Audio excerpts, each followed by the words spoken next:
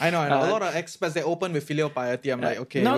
There's that's nothing to do with filial piety. This is my mother saying, I invested in you. You are my retirement my plan. golden Yes. ticket. Yes. Set that aside, it's nevertheless the case that it is a transfer from one group to another group.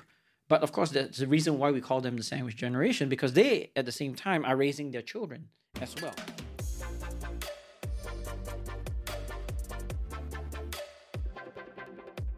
Last week was part 1, which was the unintended episode. And today I want to continue this discussion with Jamus and talk a little bit about this idea of, is the Singaporean dream still alive? Because recently there's been new policies, right? New GST, new taxes, and the property market. It's a really big question of, is the property market still a ladder for the middle class and the mass? And how is all these new policies going to affect the quality of life of the middle class? And with all that, then comes the extended question of, is the Singaporean dream alive? Cat out of the bag is, he thinks it is alive, but maybe in a slightly different form. So welcome back to Chills with TFC.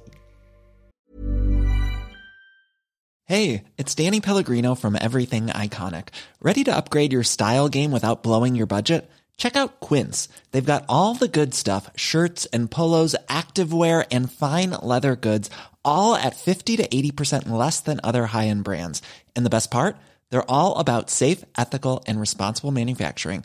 Get that luxury vibe without the luxury price tag. Hit up quince.com/upgrade for free shipping and 365-day returns on your next order. That's quince.com/upgrade.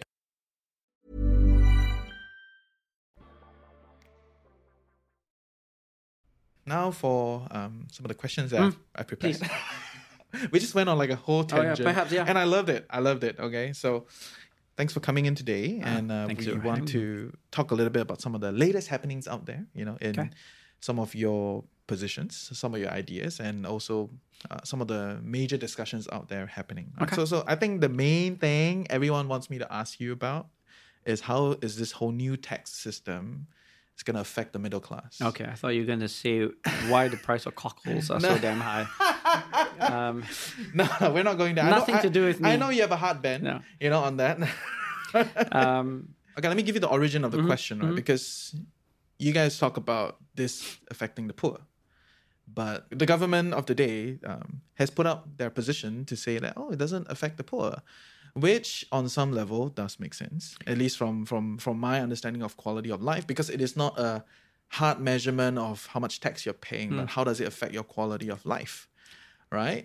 So I can share that position, but I don't see the discussion about the middle class. So let me put it again purely from a non-partisan perspective, just based on my reading of the economics of it, and it is important, I think, to put it in the full context of not just the existence of a GST, a consumption tax, which in and of itself, with nothing else, is regressive. No one denies that. Yeah. But when accompanied by rebate packages, which the government has, it alters the calculus. So there is what the government has called an assurance package that softens the transition period. That will eventually go away. So if you want to think about it from the long run perspective, that's just a windfall that will eventually dissipate. But there is a permanent GST voucher scheme. And the permanent GST voucher scheme, the numbers are a little hard to pin down because we don't have, at least in systematically published form, the different deciles of the income distribution, at least not routinely published and available. Yeah. So it's hard to say exactly how many deciles would end up enjoying the full GST offset package. But I think it's reasonable to say that the bottom 3 deciles, so up to the 30th percentile, will enjoy GST vouchers that for the average household would offset whatever is their GST bill. That is, I think, a good thing, and undeniably so. It's what we want in a progressive system where we do have people who are better off contribute toward helping those who are less well off. So having the GST voucher system, the permanent GST voucher system, is a good thing. And it relieves that impact of the GST increase, or the GST per se, for that matter, for the lowest income households. Now, then we get to your question, the nuance in your question, which is what about the middle class? So what about those that are above the 30th or 40th percentile, those that are lower middle income, that will receive some offset, but not as much as they would receive in the absence of an increase in the GST. So net, there'll be more, they're taxed more. They right? will experience a tax increase. That tax increase will not be as acute. It won't be the pass through won't be the full 2% for the lower middle income. The pass through will, in fact, if you look at the government's published numbers, they say that the pass through, even for the 90th percentile, won't be the full 2%. I have no idea how those numbers were calculated, but accepting those as at face value, the impact will be incremental as income rises. So that progressive bit is certainly positive. But regardless, it is still the case that those in the middle income will experience a tax increase. So then you come down to, well, do we want this tax increase? We need the revenue. So I think, again, that is something that is not disputable. We have an increase in social demands and social programs, and these have to be funded. Principally, if you look at it from the crudest perspective, we have increases in impending healthcare expenditure. Yeah. And that increase will require, given that our healthcare expenditure is subsidized, it will require funding. And so this is basically a tax that will help to transfer from the young and healthy to the elderly and less healthy. So I think if you accept the principle, there's nothing wrong with that. Now, where one might have additional questions is whether that is necessary. And I think that's where, again, from looking at the numbers carefully, reasonable people could differ and say, I think that there are other avenues from which you can raise revenue, not least from corporate taxation, which contributes about a fifth. So our distribution of tax revenue comes from corporate income taxation, personal income taxation, fees, and other charges. These are, things like your fines and so on and so forth. Really? Fines make up such a big part? Fines, but the other charges. Clauses? Yeah. Okay. And it comes from property conveyancing, property taxation, and then finally, the last segment comes from. I can't remember the fifth one, but it's pretty much distributed quite a diversified fashion. That said, if you start to look at the numbers more carefully, you'll realize, for instance, that corporate taxation can potentially increase. So our official rates of corporate taxation, the headline rate is 20%, more or less. But in reality, the effective rate of taxation is significantly lower. And it's about something south of 10%. And for some of our smallest firms, it's significantly lower. Now, you actually do want your small and medium enterprises to face lower effective rates of taxation. Thank you. So it's it is something that is positive and encourages growth. It does. And so on and so forth. So there's nothing wrong with that. Now, what is the case, though, is that because of our historical model in which Singapore developed, where we invited a lot of foreign firms to set up, especially headquarter operations in Singapore, we provided quite a lot of tax relief as well from for even the largest multinationals. And actually, if you go entirely consistent with, so of course we were net beneficiaries of the system, right? When there was no global coordination, because so basically what you have is you have no coordination between countries. So there was no way to actually say, well, we're going to have this race to the bottom where certain companies just are able to take advantage of lower tax regimes in certain countries and then relocate their business operations. That is, after all, that's the entire premise of a tax haven. given that the world has now moved away from this, and Singapore is a signatory in the OECD-led BEPS agreement, it no longer is, I think, tenable for us to try to undermine this process, which then means that in realized terms, we will see an increase in our corporate tax take. Now, what is uncertain and disputable is how much that increase will be. But I think even with reasonably conservative assumptions about how much it will increase by just several percentage points, you will see a substantial increase in government revenue that comes from that source. And that could potentially, remember, I told you how much of government revenue comes from GST or other kinds of taxation versus corporate taxation, that those few percentage points would be sufficient to more than offset an increase in the GST, which again, you could tweak to make relatively more progressive, but nevertheless, an increase in the GST would reduce progressivity from where it was. The overall system can still remain progressive, but progressivity would have been reduced by relying more on the consumption tax versus other kinds of taxation like corporate taxation. But all these are technical ideas, and also, Well, they're technical, but my hope with a more involved and educated populace is that we take a greater interest in these basic principles, exactly how we subscribe to the BEPS agreement, how much of revenue comes from one source versus another. Okay, that may be something that is a bit inside baseball, but how much we want to put the burden of our tax system on one category of people versus another, that is something that I would hope is in the public policy debate. Yep. And the one characterization of the government's approach is that this is fair. It's fair because everyone pays a little bit more. So that's one way to look at fairness. There's another way to look at fairness, and that is that groups that have benefited disproportionately from the system should contribute more back to that system. So that's another notion of fairness. Which one is more fair? I mean, that I think is a bit of a philosophical question that society and each one of us has to answer. Yeah. But where I stand, at least, is that I think that the latter is fairer.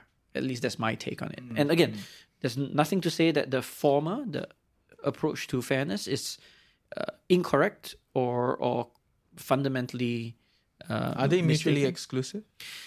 Because it seems like both can exist, right? Like the rich people already pay more, or in some ways pay more. Yeah. So in a sense, it's a matter of degree. So I'm saying that the rich people do pay more and can afford to pay more, even more, and not just the rich people, but those that have capital in general. And if you look at surveys of society, one of the biggest concerns that Singaporeans have, the big ones are things like labor and employment, cost of living, so bread and butter issues. But the third highest is rising levels of wealth and income inequality. And if we want to take that seriously, at some point, it does mean that we have to twist the screws.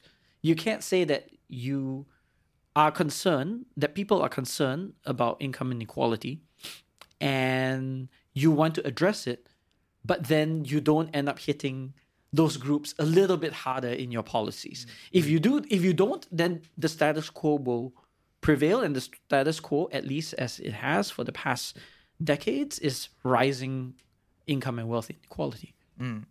Okay, but the extension is that the government of the day has already increased its tax structure on properties, right? So, and based on some modeling, you can kind of tell that the profitability of properties will dampen, going forward to perform similar to maybe a corporate bond, right? Somewhere around that space.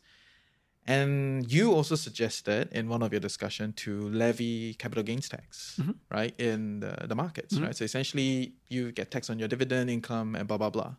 So if we're already going to kind of remove that ladder for property, which we already have because this is already there, and potentially remove, the capital gains, ladder.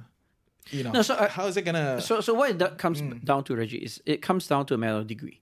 Yeah. Of course. So there are some taxes that aren't currently on the table. So you mentioned capital gains. That doesn't exist. There's no dividend taxation, no capital gains taxation. And it's like all hail in the personal finance community, Like people are like, whoa, yeah. So again, maybe the country isn't ready for that and they have no interest in that. So in which case, we're not going to have that.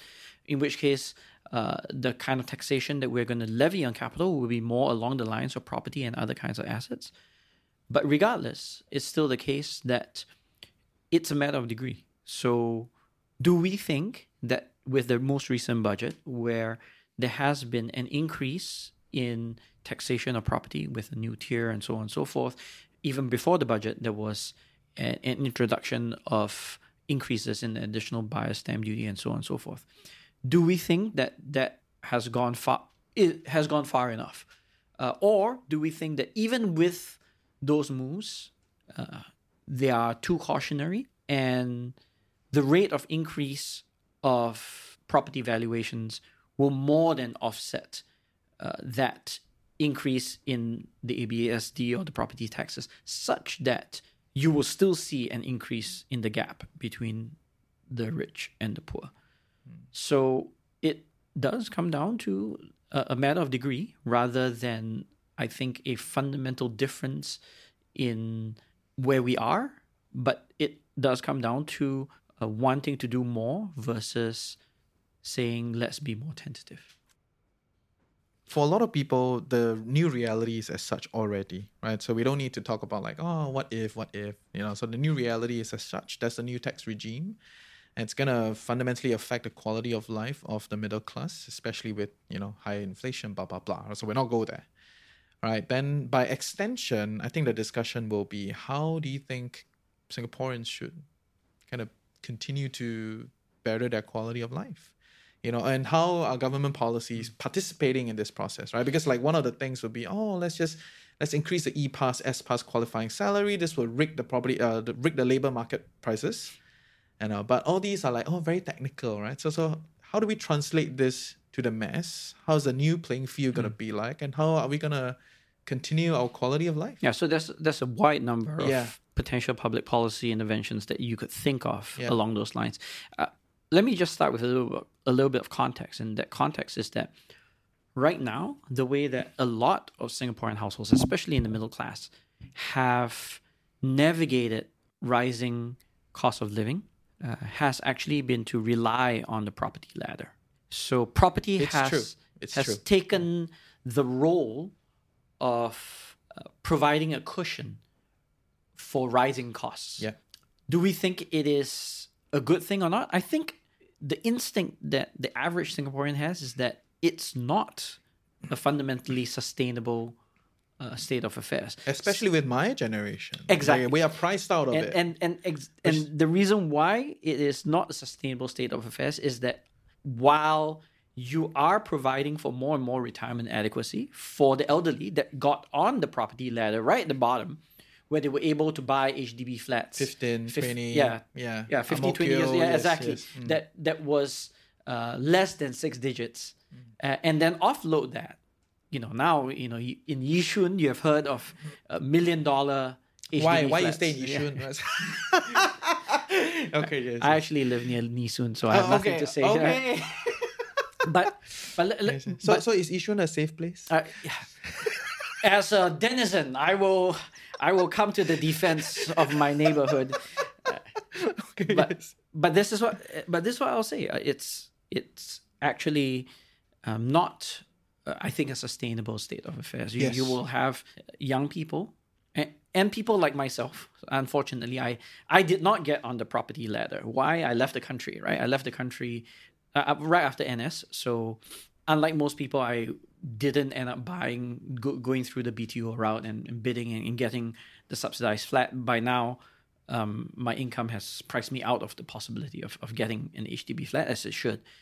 So I did not benefit from... I think a lot of people will be very happy if they're priced out of the... Well, No. No. So it's good that one doesn't have to rely on that. But my point is that you shouldn't have to rely on that. That's a horrible way to provide for retirement adequacy by relying on an indirect transfer from people who are getting in later than you are in the property ladder, and essentially providing a transfer, right? So what the young are doing by buying into these very expensive flats is that they are cross-subsidizing the elderly. Again, there's nothing wrong. You should respect your parents and pay for their retirement. I question that. We can talk about that. My mother never stops reminding me about this reality. I know. A lot of experts, they open with filial piety. I'm like, okay. No. There's nothing to do with filial piety. This is my mother saying, I invested in you. You are my retirement plan. Golden yes. ticket. Yes. Set that aside, it's nevertheless the case that it is a transfer from one group to another group. But of course, that's the reason why we call them the sandwich generation, because they, at the same time, are raising their children as well. So they are also incurring all these expenses to raise their kids, while also needing to incur expenses that entail a transfer to the elderly. So they are stuck on both ends. So the bottom line is, my view is that property is it was a way to finance retirement, but it's not a viable way in the medium to long run to finance retirement.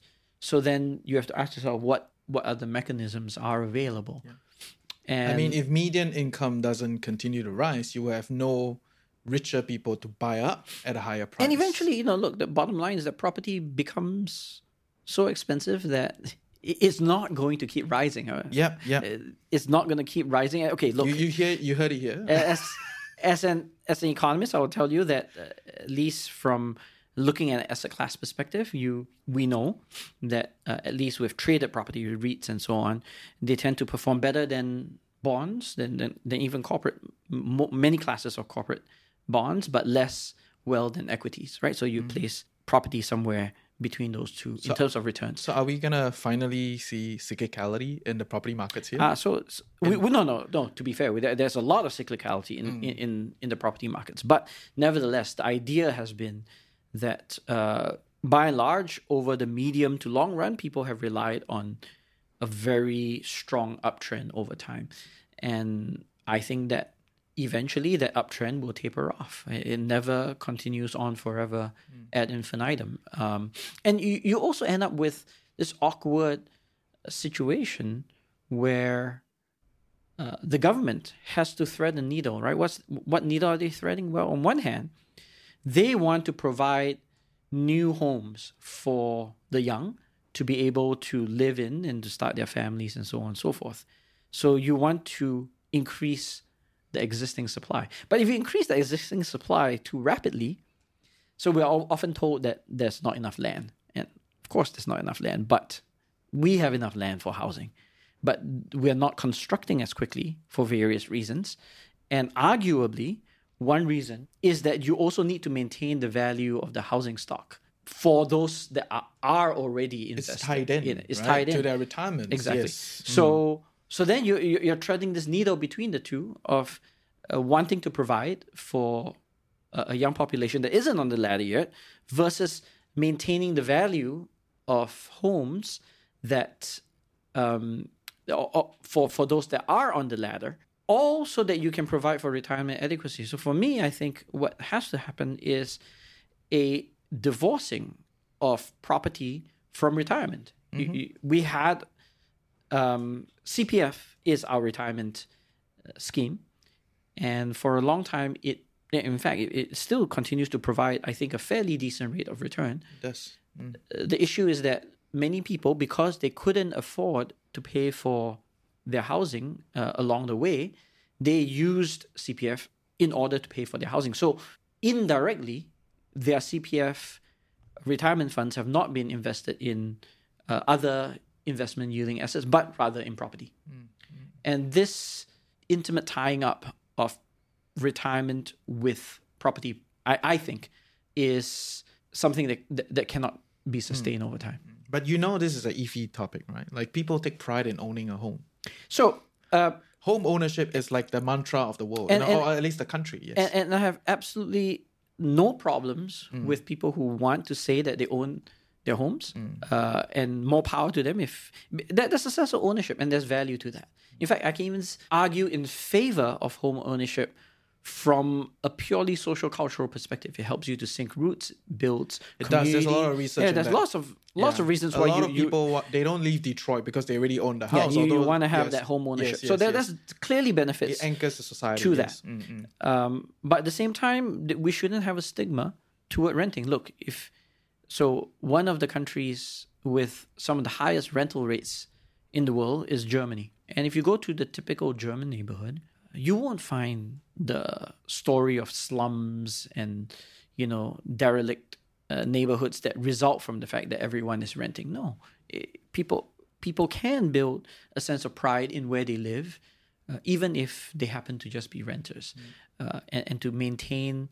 And if you speak to Germans, they are also pretty nationalistic people that are proud to be Germans and living in the system and the society that they live in. So we shouldn't think that this must be the only anchor for loyalty to the country or to build community relations. It's one of them. And again, there's nothing wrong with people who choose to want to invest. And in fact, I would strip away these pecuniary considerations and put it, or rather these non-pecuniary considerations, and put it purely in financial terms. A long-term lease, say a 99-year lease, or something maybe you can wrap your heads around more, a 30-year lease with HDB, is actually not a bad financial deal. You take away capital appreciation, the amount that you're paying on a month-to-month basis for this kind of locked-in long-term lease is actually better than market, as one might expect, given that you're locking in basically a contract for a long period of time. So there's nothing wrong with wanting to be on a long-term fixed lease. Yeah. Start by taking away the myth that this is home ownership, because it is a long-term fixed lease, a very good deal, but it's a long-term fixed lease that maybe you can pass on to your children if you were to pass on, but maybe you can't. And maybe there's nothing wrong with that. But needing to rely on what could be an over-investment in property. So if, for instance, you have absolutely no desire, or your children have no desire in taking over your flat, then what happens is that if you have bought into a property for which, let's say you're in your 60s, and you still have 60 years left in your property, most of us are not going to live to 120. So have you therefore over-invested in property, as good a deal as it has been, that you now need to extract in order to survive? Because what then happens is that you end up having not enough in your CPF, and so you end up eating rice and noodles all day for the rest of your life, just so that you can have this property that perhaps you leave to your children. But ultimately, and this is what I tell my mother, I'd rather you not leave anything behind for me, but make sure that you take care of yourself. Live a fulfilled life in your retirement years.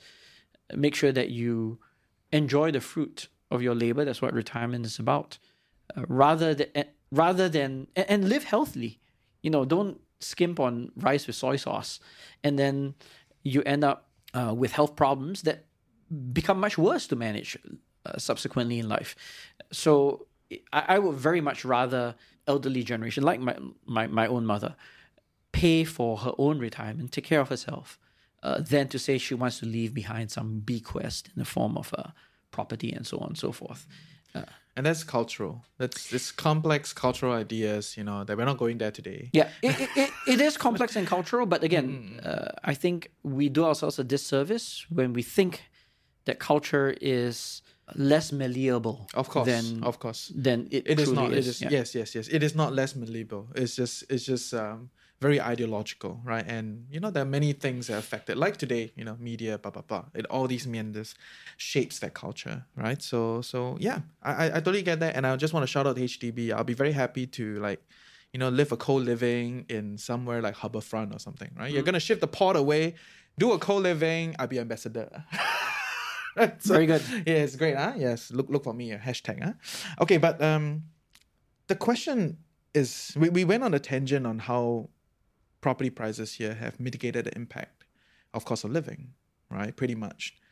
But coming back to the question of how do we raise median income? How do we raise the wages of our people, right? This, I think, there is the myth of the market, right? At this point in time, there's a lot of talk about, market. Everything is about the market, right? So could you kind of help me understand a little bit? Yeah, so the standard economist prescription, so I have to say this as a card-carrying economist, the standard economist prescription is, look, wages are paid according to their marginal product in a competitive market. So what that means is that if you truly buy this framework, that means that everyone earns what they are producing in the market, right? And they're paid exactly according to what they're worth. Hey, I'm Ryan Reynolds. At Mint Mobile, we like to do the opposite of what Big Wireless does. They charge you a lot, we charge you a little. So naturally, when they announced they'd be raising their prices due to inflation, we decided to deflate our prices due to not hating you.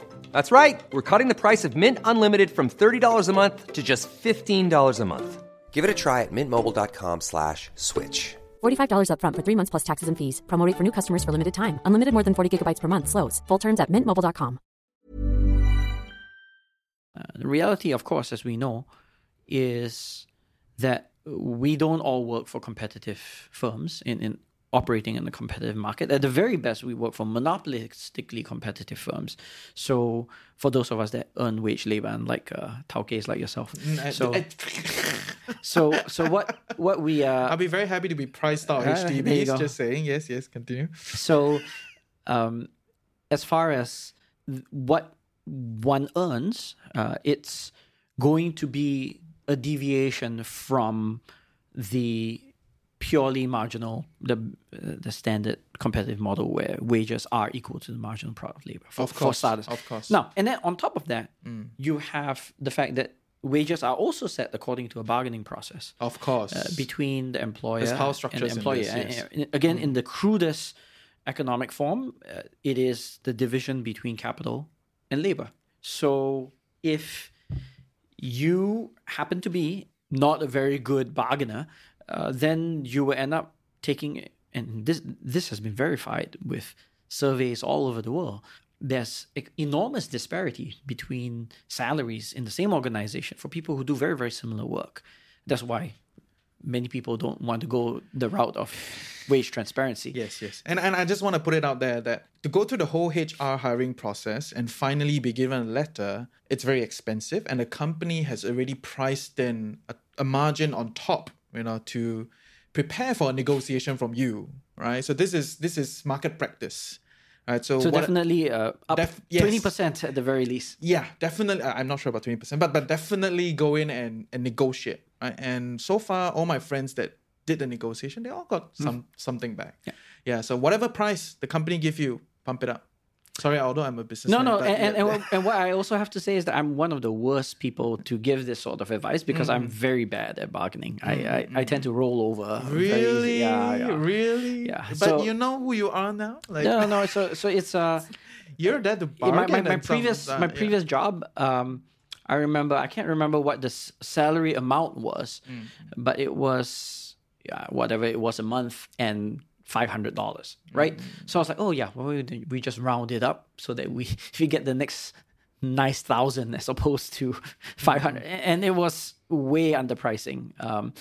And I can say this definitively that I was underpricing myself because subsequently, after I joined the firm and I got to know the HR person, she told me that nobody has ever asked for that little increment in the wage negotiation process when they got the job offer as I have. Anyway, back to the revealing all my weaknesses here. So back to the original point. Look, wages are not set according to either a competitive market or in accordance with a competitive market or in the absence of bargaining. And so wages themselves differ. So to make it, of course, if you're more productive, you're going to be paid more. There's no doubt about that. There's fundamental idea, right? Yeah, fundamental. Well, that is becoming questioned increasingly in the empirical data.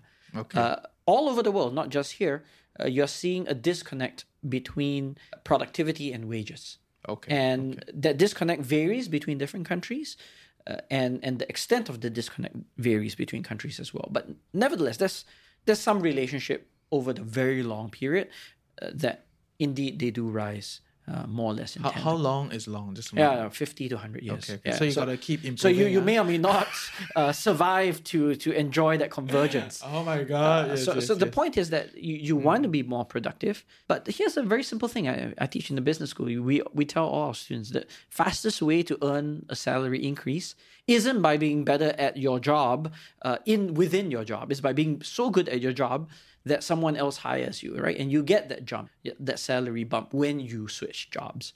And when you switch jobs, that's when you get the salary bump. And some people are serial job hoppers, and they are the ones that end up milking as much of that bargaining process as they can. So the bottom line is that we do want to see our wages rise as a result of productivity, but you have to keep in mind that this varies between different levels, and there are different factors that might impact wages at every level. At the lowest level, the fact that we continue to have inflows of low-wage workers from our regional economies mean that you will see a certain degree of wage suppression at the low end, regardless of productivity, right? So it's very hard to be so much more productive that you offset a very large wage differential. Yes, and I really think our NTUC auntie is super productive already. Like, they can do digital payment, all sorts of payment. They pack, they're very fast, Shout out to you, NTUC auntie. I only started to realize when I travel a lot, and I was like, why is this so slow? Right? Yeah. So shout out to NTUC because auntie. if you travel abroad, you are doing your own packing. Fair. The person is very good at beeping it through. Yeah. So they beep it through, and then you are the one that kalang kabut and try to put it into a bag, into your own bag. Yes. So yes. Shout out to NTUC auntie, very productive. I don't know how much more productive you can be, but I think for our listeners, right, the main audience are what people will call the middle income. Yeah. Right. So what affects them? So for the middle and upper income, it really does come from continuation of the accumulation of human capital. So I wouldn't talk about expiring degrees, but I will say the principle is there, which is you want to continue to upgrade your skills, and you have to be prepared with that mindset to continue to upgrade your skills. But it has to be two ways. So there's a social contract, right? The thing about acquiring new skills is that you don't want to do it in the void. You don't want to say, oh, I'm going to just randomly acquire some skills future credit and apply that to some random skill. And then all of a sudden, I need to earn more because I have this skill future certificate.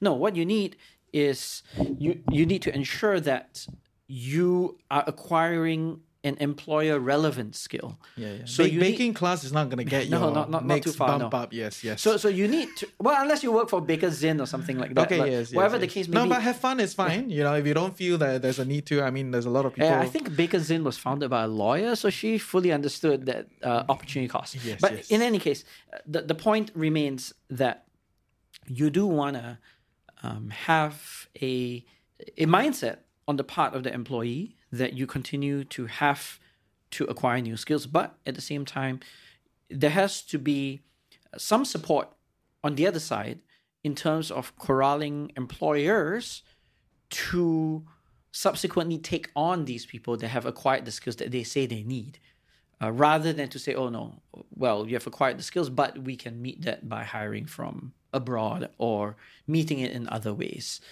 So there has to be some level of coordination. In certain countries, in Germany, in some Scandinavian economies, what they have is that when there's displacement from their jobs, there is a commitment, usually a 6-month to a 1-year commitment, where the displaced person has to reskill. They commit to that. They get some financial support in the process of reskilling, but then they are guaranteed a job at the end of that process. They're not guaranteed the same job. They're not even guaranteed the type of job that they are going to go into, but they are told that if you're willing to commit to reskill along these lines, we will get you to another job.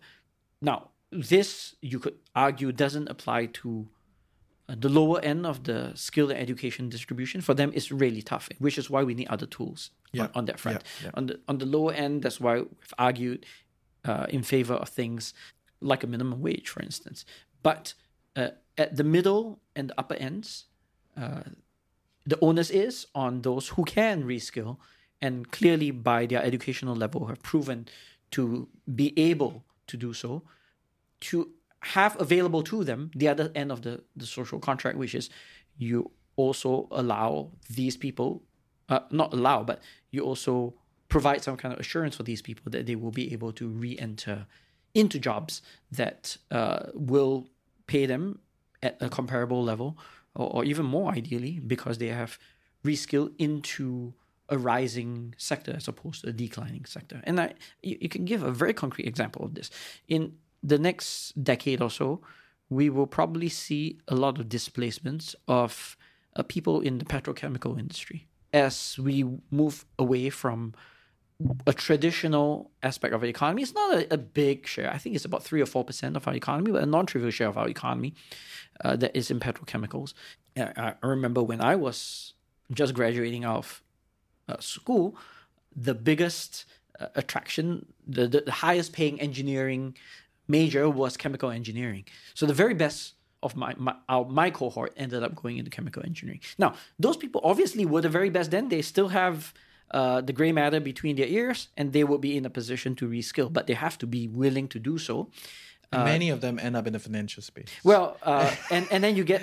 that's a long discussion. Yeah, arguably excessively complicated financial products. Yes. But regardless, the point still remains that they will be reskilling for something else, a different profession, and they have the capacity to do so.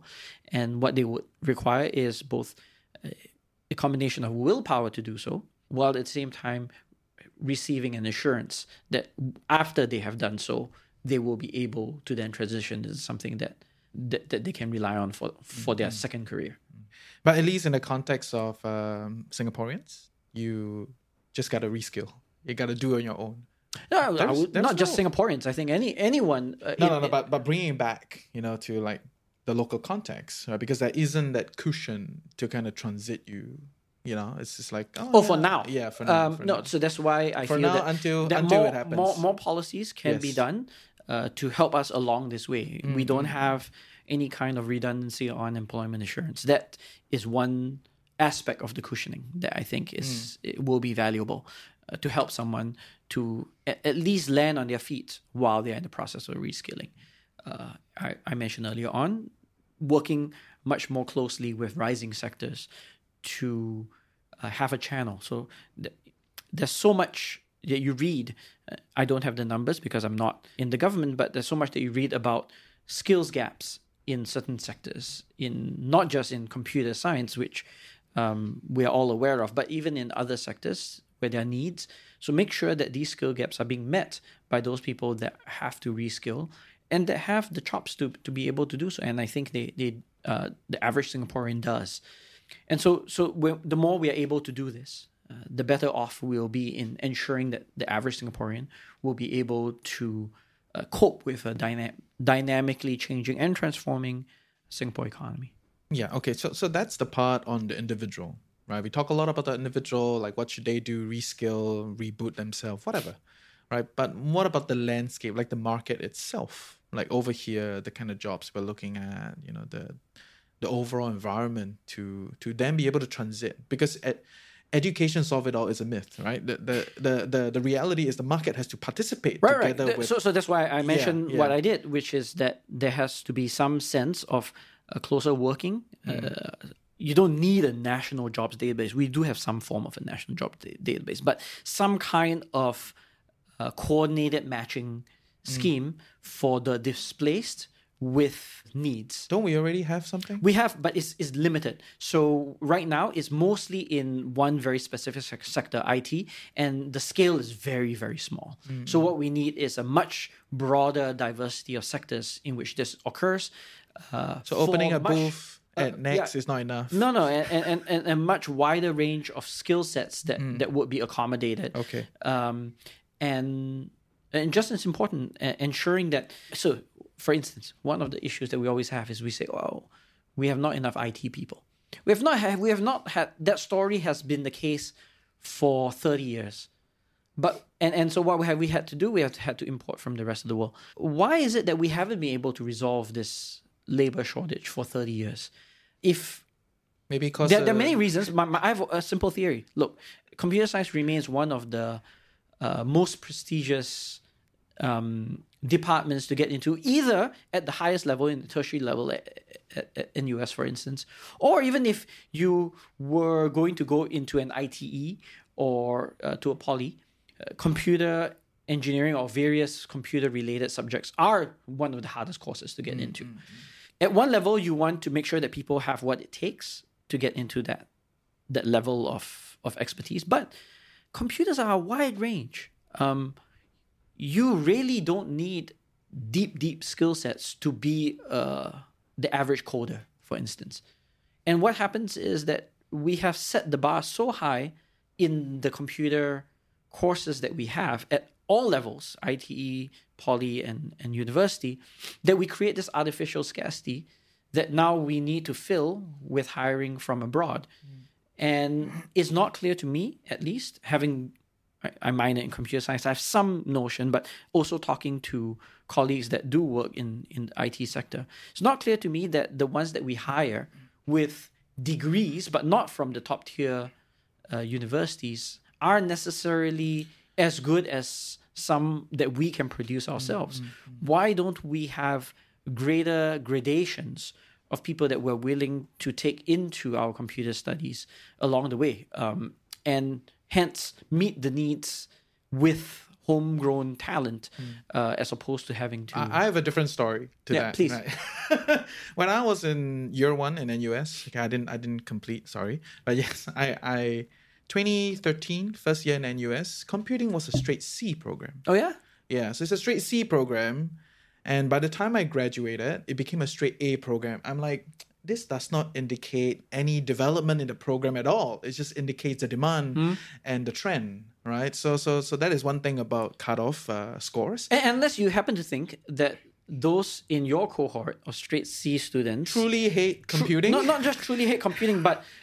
those that we produce, those computer scientists that we produce with the straight C's, somehow were so much worse than those that joined 2 or 3 years later, that then you can say, okay, yeah, we need the straight A students. But I don't think so. I think that those straight C students, like you said, that join... They may be the most passionate. That's why they go there, They right? may be the most passionate. And on top of that, I'm sure many of them are still productively employed in our economy, doing what they do in information technology. So if the straight C student was good enough, so why aren't we allowing for more and more gradations of students to get into these programs, especially when there's a demand from so many of our young secondary school and junior college students that are just graduating. But the essence of my story was that the School of Computing was literally a corridor. So that's how, like, really, NUS School of Computing, I hope you're no longer a corridor, but I always remember it as, business school, I go up, turn left, or there's a corridor, this is School of Computing, before I get to FASS Kitchen, like the canteen, right? So if computing doesn't have its own space, it's not fun, it's not attractive, that's the reality of getting talent today, right? You cannot expect people to be rational actors to come in to be like, oh yeah, this is my most proficient, I should join this.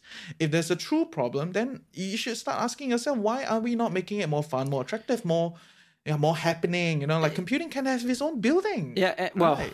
so separate from the physical infrastructure, I would just say that at the very least, it seems like 30 years or 20 years, I don't know when you were last in school, you look like... 2013. So, well, that would be 10 years. Oh my God, yes. But all hail school. This problem has been the case for at least 20 to 30 years. And it seems to me that this is a solvable problem that shouldn't take decades to resolve. And if it means being bolder in the kind of students that we are willing to accept in what we have clearly admitted to be a need for our economy, a need that is ongoing and is unlikely to diminish in the future, then we should continue to accept students that don't make our current cutoffs and not create this kind of artificial scarcity that I think exists. Okay, then the next question in this wage dynamics, okay, is I think the engineers in Singapore, they feel it, right? So a lot of them are being, they're being priced out in a sense of companies are bringing in Chinese engineers, Indian engineers, and it's just, you just can't compete, right, at their wage level. And just shout out to all our engineer friends. A lot of them are experiencing depressed wage relative to the median and relative to their friends. So a lot of people end up in the market mechanics. They just shift, right? Oh, I'll quit engineering, I'll do something else. And if we as a country want to develop deep tech, but we have no basic tech, like no engineers, we don't even have enough EE graduates to replace. What can we do about engineering and developing wage for very specific, technically trained people? Yeah, so I've less expertise with engineering as opposed to IT, just because I know much less about that industry. So that's a caveat right there.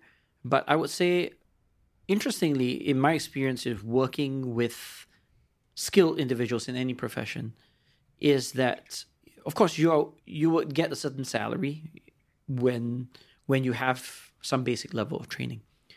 But what really distinguishes people and gives them the promotions to move on into the higher levels is a combination of either a very peculiar technical ability, and by peculiar I mean... I was about to say peculiar character. Yeah, no. No judgment. No judgment. Helps you to stand out. But a peculiar technical ability, right? So someone who just is gifted. Or it could be someone who is able to approach problems in a creative fashion. So you become productive not through doing things faster, but through doing things better. And that creativity, to take a step back, goes back to our system of education. And that's something that we have to address right from the beginning at the lower levels. And then the third... Which we are, right? Which we are gradually. Yeah. A little frustratingly slow for my taste, but nevertheless, we are trying to do so. And then the third way is by transitioning people to develop their soft skills to become managers. And this is the traditional people, the engineers that now take on an MBA and so on and so forth. Yeah. And there, we don't necessarily have the best training either. Our soft skills... the average Singaporean soft skills isn't as strong as it could be in other contexts. And so if we understand that these are the various added elements that we need our locals to foster in order to not compete directly in a domain which just stresses either rote learning or a kind of conveyor belt production, then I think we become a lot more alert to the possibility of variations in exactly how to get people to earn more in the technical professions. Again, I understand I'm being a bit general here just because I don't really have expertise in this particular sector of the economy. But nevertheless, I think the general principle of having people earn more because of relatively scarcer skill sets that aren't as easily competed away, that is a general principle that I think applies even in less skilled professions, but more generally. Okay. So I think in closing, you're a big champion of universal basic income. Well, can I classify that? No, actually, I'll push back against that. Okay. I do. You talk about it. No. I talk about elements of helping individuals have living wages. Okay. But the universal basic income is a very specific scheme that entails giving everyone, regardless of anything, their levels of income or wealth, in essence a fixed amount of money. Like tax. Yeah, and I actually don't think that system is all that attractive unless we truly get to a level where machines do just about all the work that we want it to do. And then I would say we can think of a scheme like that, have a collective purchase as society of these machines and capital and so on and so forth. Get these machines to build more machines and to produce the things that we want it to produce. Get all these. This is the utopian dream, right? Keynes dreamed about this in 1920. Yeah. So to get these machines to do what we need it to do, and then we can think about, okay, maybe we each get this little dividend that comes from having that ownership.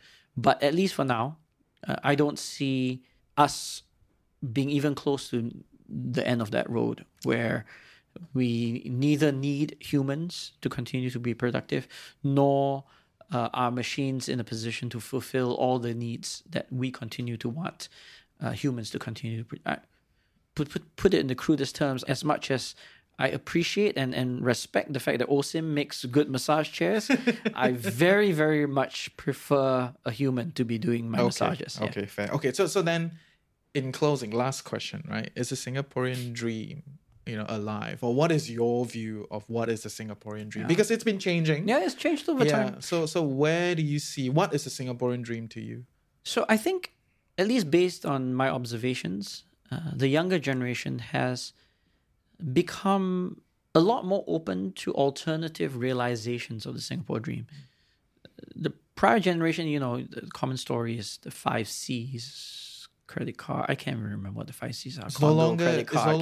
Yeah, exactly. Yes. Because we have reached a certain level of material comfort that while it would be nice to have these things, I think, I know many investment bankers that that live in HDB flats. They don't need to live in a condo. There are many young people who are happy joining a gym and they don't need to have a country club membership because they don't swim. Too bougie, the vibes. Too bourgeois, whatever it may be. It's like... So anyway, the point is, I think that we have built a certain level of diversity in that Singapore dream. I think that's positive. There are people who want to pursue aspirations that are more creative, that as long as they are able to put food on the table, they are able to survive, that's good enough. They would rather have their self-actualization in other ways. I think that's absolutely admirable and absolutely fine. I think it's a positive step for us in society. But all that being said, we shouldn't forget that many Singaporean households, many individuals are still struggling, and they face this pressure that I mentioned from the sandwich generation, where they feel that they want to start a family, but that comes with attendant responsibilities, needs, financial needs. They have filial piety, so they have to support their parents.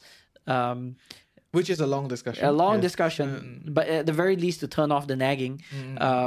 So all these still exist, and we can do more, and we continue to tweak the policies that we see that we have as the current slate of public policies to better help us to realize those things. And again, I'll be the first to say that we have come a long way, and prior governments have done a very good job in getting us to where we are today. Our hope is my hope is more that we have continued robust debate over the direction that we want. Like how we started off the discussion earlier on. It's a matter of degree where we want to be. Whether that degree is where I would like to see it, Jamus Lim, who cares? My personal preference for where I want it to be isn't as important as me being a voice for people that want it a little bit to the left of where we currently are, and putting those viable alternatives on the table as something that we can wish for, that we can aspire toward. And if we get there, great. And if we don't, because not enough Singaporeans, not enough in society want that, then that's also fine. At least we have gone beyond just a single track. Okay, cool. Yeah. Last one. Yeah. I just have so many I want to ask. So last one, I'm going to take this from our friend from Teh Tarik with Wallet. Okay. Right? So Love Wallet. On a conciliatory note, okay, Right, what is one policy in recent times that the government of today have put out that you support and love? I mean, there's a lot of quibbles here and there. No. But And indirectly, the local qualifying salary, by raising the local qualifying salary, is effectively become a minimum wage for Singaporeans. So it rolls it out in a different way than I would have envisioned. Actually, I would even go as far as to say as a slightly more ingenious way than I would have envisioned. But actually, that we are getting to where we have an effective minimum wage. We can now quibble about what that level should be, but at least we have the principle of a universal minimum wage for Singaporeans. We're almost there. Mechanics are there. Yeah. Okay, great. Thank you. Thanks Great. for your time. Thank you.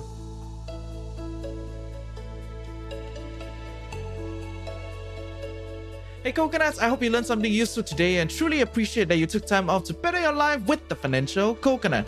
Knowledge is that much more powerful and interesting when shared, debated and discussed. Join our community Telegram group, follow us on our socials, sign up for our weekly newsletter. Everything is in the description below. And if you love us and will help us grow, definitely share the podcast with your friends and on your socials. Subscribe and leave us a review on your favorite podcast platform. Like, share, subscribe, blah, blah, blah. Also, if you have something interesting that you want us to go through or someone interesting that you want us to interview, reach out to us at hello@thefinancialcoconut.com. With that, have a great day ahead. Stay tuned next week. And always remember, personal finance can be chill, clear, and sustainable for all.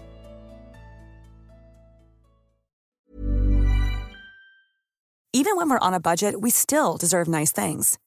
Quince is a place to scoop up stunning high-end goods for 50 to 80% less than similar brands.